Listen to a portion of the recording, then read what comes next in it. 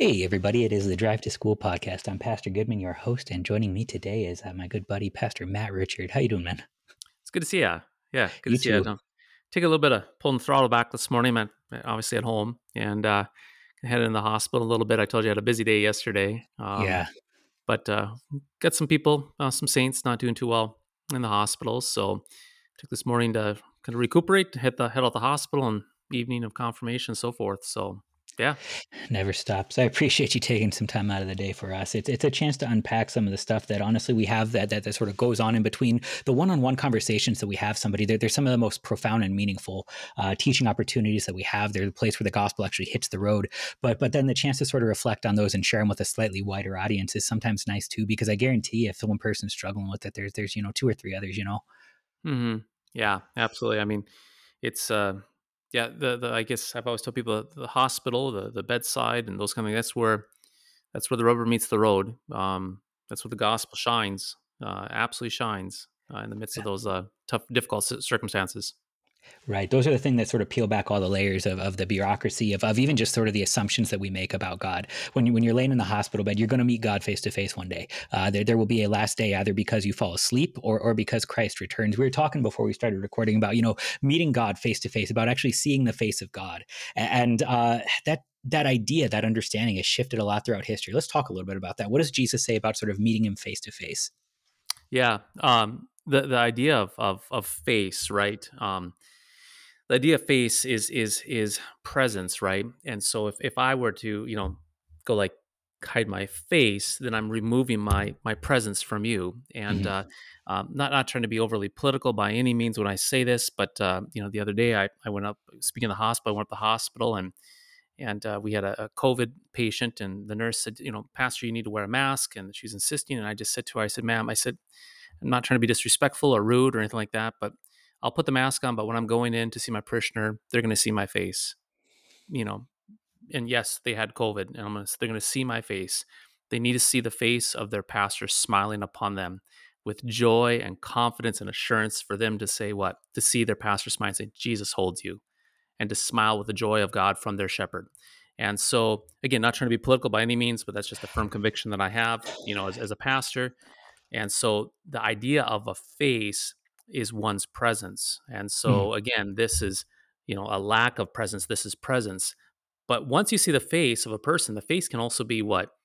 Kind or grumpy, right? It can be an angry face, right? Or a happy face.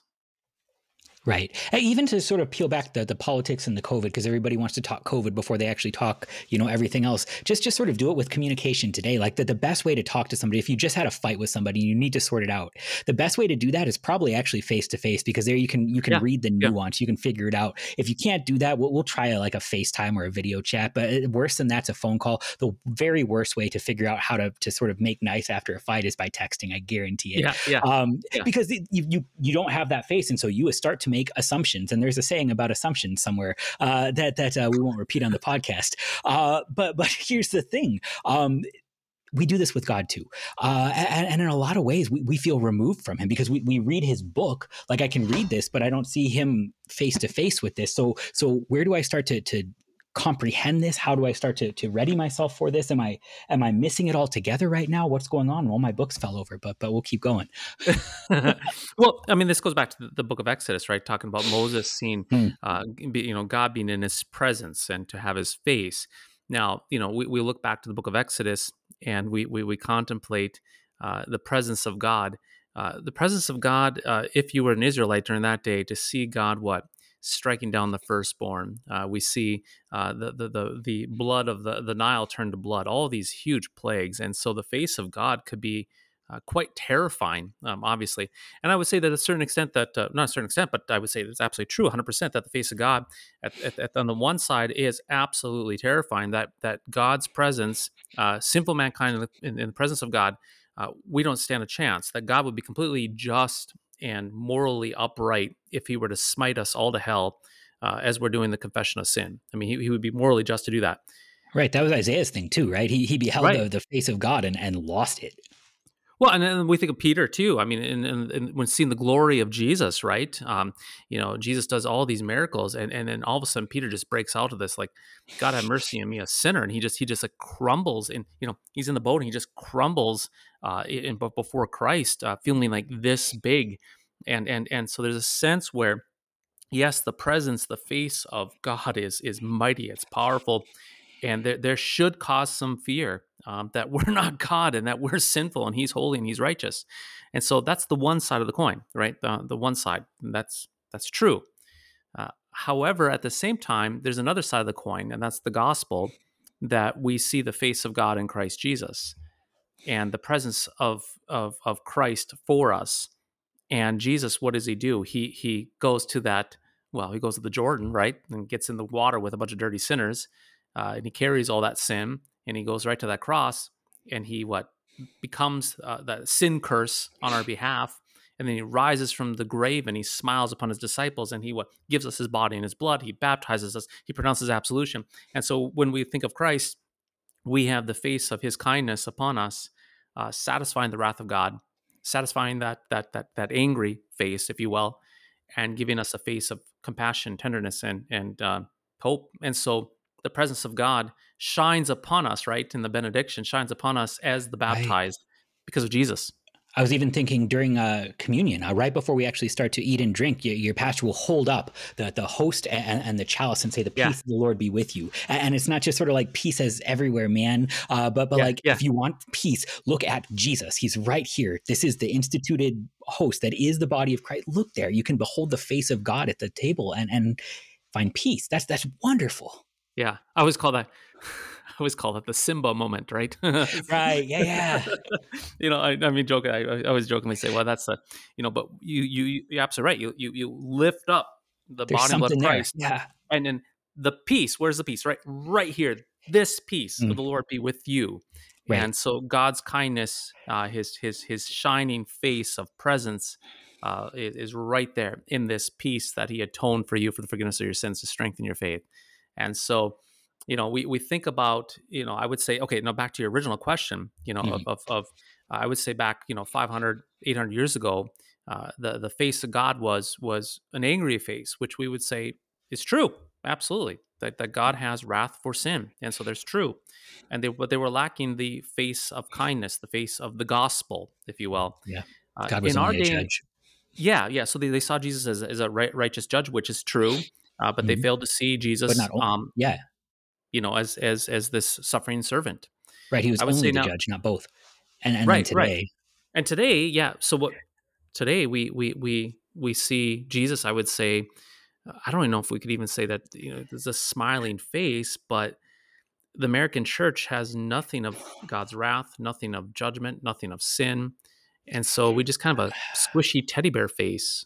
right, there can't really be grace if there's not actually you're being saved from nothing. If you're not being saved from judgment, then it's not grace anymore. It's just sort of, a vague nice to see you, which is not the worst thing in the world, but if you've actually got sins that you need saved from, it's nothing. But this is something we do with everything. Lutherans, we're good at these sort of dichotomies. We have law and gospel, and in the same way we should be good at these dichotomies, we still sort of swing back and forth. There's just this pendulum, and so we will focus really really hard on one, and then we'll focus really really hard on the other. Are you a sinner or are you a saint, or is it both and all the time? And in your worst days, you feel like only a sinner and not a saint, and in your probably the most dangerous days, you feel only like a saint and not a sinner. But to actually sort of walk that narrow road and recognize that in the face of our Lord is the face of mercy and the face of judgment. There's only one real way to do that. You have to look to the cross of Christ, which is the thing that's missing in both accounts. Yeah, yeah. There has to be. I don't know if even the word synthesize is probably not a good word, but there has to be something. Well, yeah, I would say this way: there has to be a reconciliation, right? There has to be Mhm. redemption, reconciliation, atonement. There has to be between the face of righteous God and the face of sinful mankind. There has to be something to reconcile and do those two. And I think oftentimes in our society, what says, well, I'm a sinner, so therefore God can't really take that sin so seriously. So we diminish His angry face and put like a happy clown face on Him, and we have to synthesize, or what we diminish our sin and we're not that bad, so we can synthesize and make that. But there's only one way to reconcile those two things, and that's the cross, the redemption, the forgiveness of Jesus. Right, Who- because then you're not picking one or the other, but you can actually find both. I can yeah, find God's wrath being poured out on the cross. Jesus is willingly bearing it, and there I can actually find God's mercy and God's grace too. It's there where he prays to the Father, "Why have you forsaken me?" But also still commends Mary to John. He's actually up there suffering the wrath of God and still pouring out grace and mercy upon you and me. We need both and that's a trickier thing because we always want to sort of run to one and then run to the other and just sort of hopscotch between them. But the cross lets you do both. yeah. And not to go too much in the ditch, but this is worth mentioning. I just love the Old Testament from the perspective where, God would come and dwell in the midst of the people. He would dwell above the Yeah. ark, and so in the ark was what you had. Uh, Thinking back to Indiana Jones, right? But you think back the ark itself. You had Aaron's staff, and you had the Ten Commandments, and so forth, right? And so you had those Ten Commandments in that ark, and then on top of it, you had what was called a mercy seat, and it was on the top of it. And then you have Ten Commandments, mercy seat, and then God will come and dwell above the mercy seat. And then the blood of the sacrifice was gone. Went where? It went between on that mercy seat. So you had shed blood between the righteous and holy God and the Ten Commandments that the people had broken. And then that reconciliation is what? The shed blood. Just there in And the that blood. what foreshadows Jesus, the shed blood Absolutely. for us. That's brilliant. It's important too because then you don't need to be afraid of either one.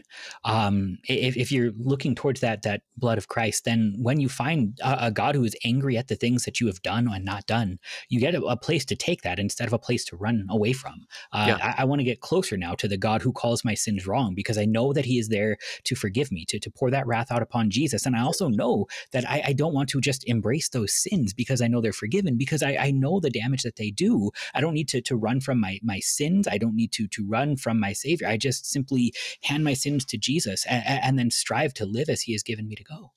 Yeah, absolutely. And it all comes back to it seems every week we come back to Jesus. It's a good I place to mean, end. good place to end, right? Yeah. Jesus for us. He's the atonement. He's the reconciliation. He's the one who through Christ his face shines upon us. Love it. Pastor, thanks so much. Yeah. Good to see you, Harrison. Hey, you too. Take care.